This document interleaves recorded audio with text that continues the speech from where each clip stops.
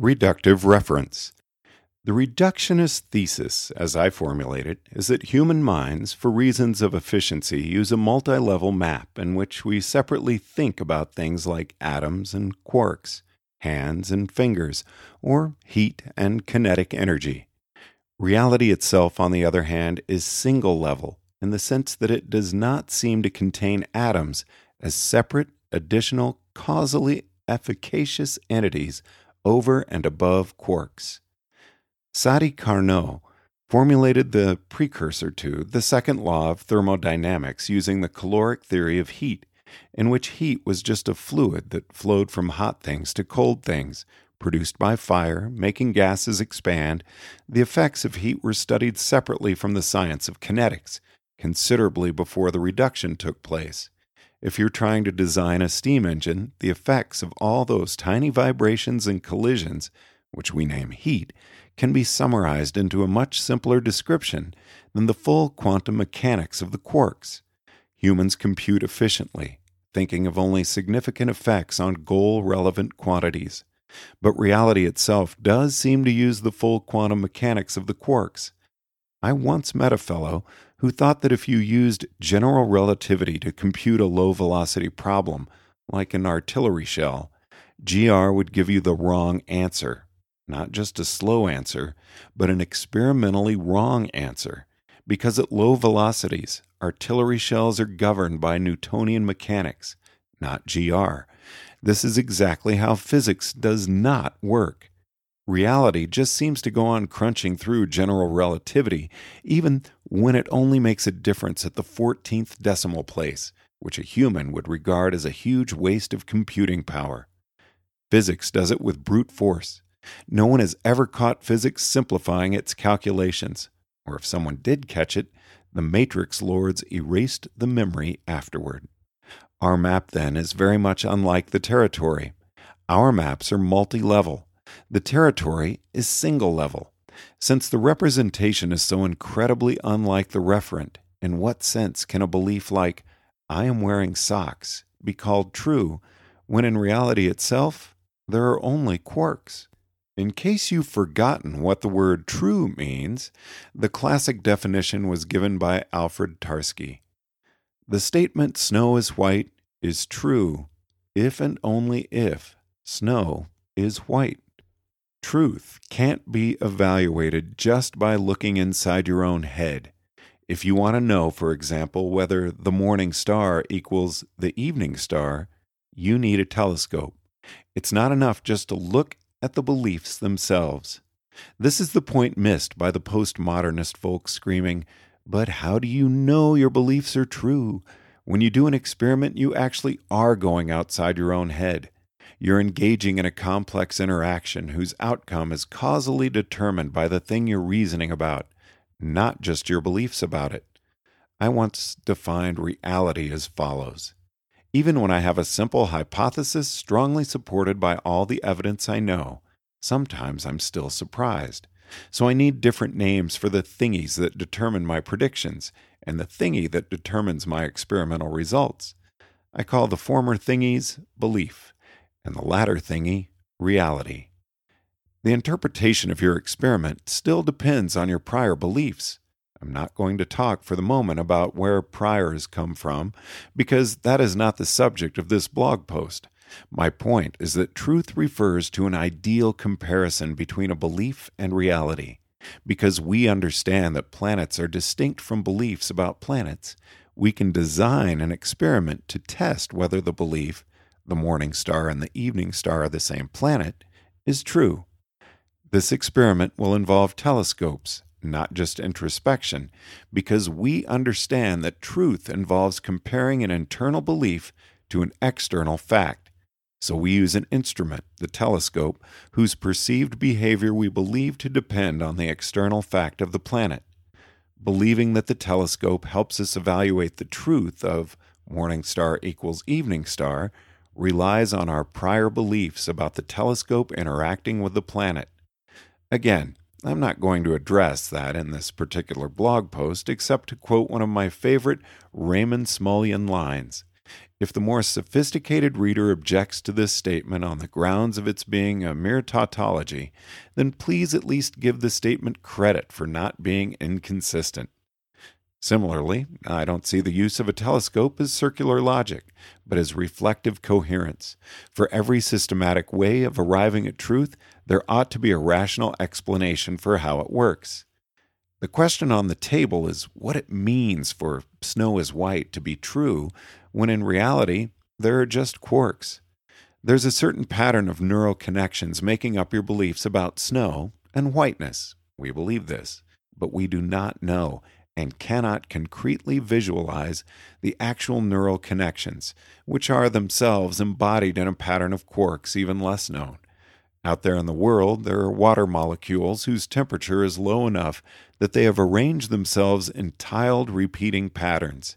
They look nothing like the tangles of neurons. In what sense, comparing one ever-fluctuating pattern of quarks to the other, is the belief snow is white true?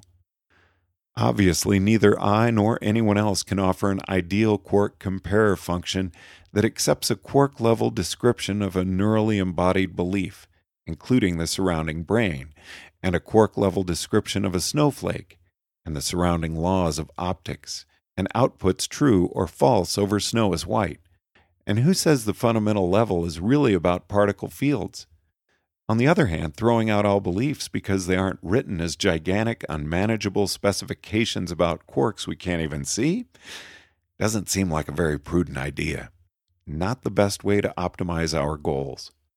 It seems to me that a word like snow or white can be taken as a kind of promissory note, not a known specification of exactly which physical quark configurations count as snow, but nonetheless, there are things you call snow and things you don't call snow.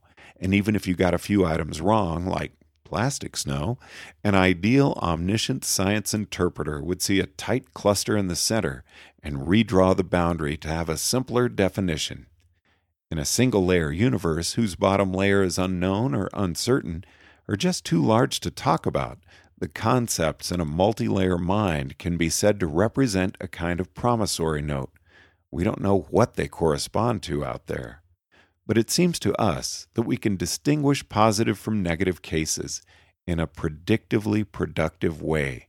So we think, perhaps in a fully general sense, that there is some difference of quarks, some difference of configurations at the fundamental level, which explains the differences that feed into our senses and ultimately result in our saying snow or not snow. I see this white stuff, and it is the same on several occasions, so I hypothesize a stable latent cause in the environment. I give it the name snow. Snow is then a promissory note referring to a believed-in, simple boundary that could be drawn around the unseen causes of my experience. Hilary Putnam's twin Earth thought experiment, where water is not H2O but some strange other substance denoted XYZ, otherwise behaving much like water, and the subsequent philosophical debate helps to highlight this issue. Snow doesn't have a logical definition known to us. It's more like an empirically determined pointer to a logical definition. This is true even if you believe that snow is ice crystals as low-temperature tiled water molecules. The water molecules are made of quarks. What if quarks turn out to be made of something else? What is a snowflake then? You don't know, but it's still a snowflake, not a fire hydrant. And of course, these very paragraphs I've just written are likewise far above the level of quarks. Sensing white stuff, visually categorizing it and thinking snow or not snow, this is also talking very far above the quarks. So my meta-beliefs are also promissory notes for things that an ideal omniscient science interpreter might know about, which configurations of the quarks or whatever making up my brain correspond to believing snow is white.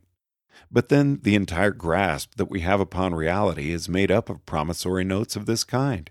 So rather than calling it circular, I prefer to call it self-consistent. This can be a bit unnerving, maintaining a precarious epistemic perch in both object-level beliefs and reflection, far above a huge unknown underlying fundamental reality, and hoping one doesn't fall off. On reflection, though, it's hard to see how things could be any other way. So at the end of the day, the statement, reality does not contain hands as fundamental, additional, separate, causal entities over and above quarks, is not the same statement as, hands do not exist, or, I don't have any hands. There are no fundamental hands. Hands are made of fingers, palm, and thumb, which in turn are made of muscle and bone, all the way down to elementary particle fields, which are the fundamental causal entities so far as we currently know. This is not the same as saying there are no hands. It is not the same as saying the word hands is a promissory note that will never be paid because there is no empirical cluster that corresponds to it, or the hands note will never be paid because it is so logically impossible to reconcile its supposed characteristics, or the statement humans have hands refers to a sensible state of affairs, but reality is not in that state. Just, there are patterns that exist in reality where we see hands, and these patterns have something in common, but they are not fundamental. If I really had no hands, if reality suddenly transitioned to be in a state that we would describe as Eliezer has no hands, reality would shortly thereafter correspond to a state we would describe as Eliezer screams as blood jets out of his wrist stumps. And this is true, even though the above paragraph hasn't specified any quark positions. The previous sentence is likewise meta-true. The map is multi-level. The territory is single-level. This doesn't mean that the higher levels don't exist, like looking in your garage for a dragon and finding nothing there, or like seeing a mirage in the desert and forming an expectation of drinkable water when there's nothing to drink. The higher levels of your map are not false, without referent. They have reference in the single level of physics. It's not that the wings of an airplane unexist. Then the airplane would drop out of the sky. The wings of an airplane exist explicitly in an engineer's multi-level model of an airplane, and the wings of an airplane exist implicitly in the quantum physics of the real airplane. Implicit existence is not the same as non-existence. The exact description of this implicitness is not known to us, is not explicitly represented in our map. But this does not prevent our map from working, or even prevent it from being true. Though it is a bit unnerving to contemplate that every single concept and belief in your brain, including these meta-concepts about how your brain works and why you can form accurate beliefs, are perched orders, and orders of magnitude above reality.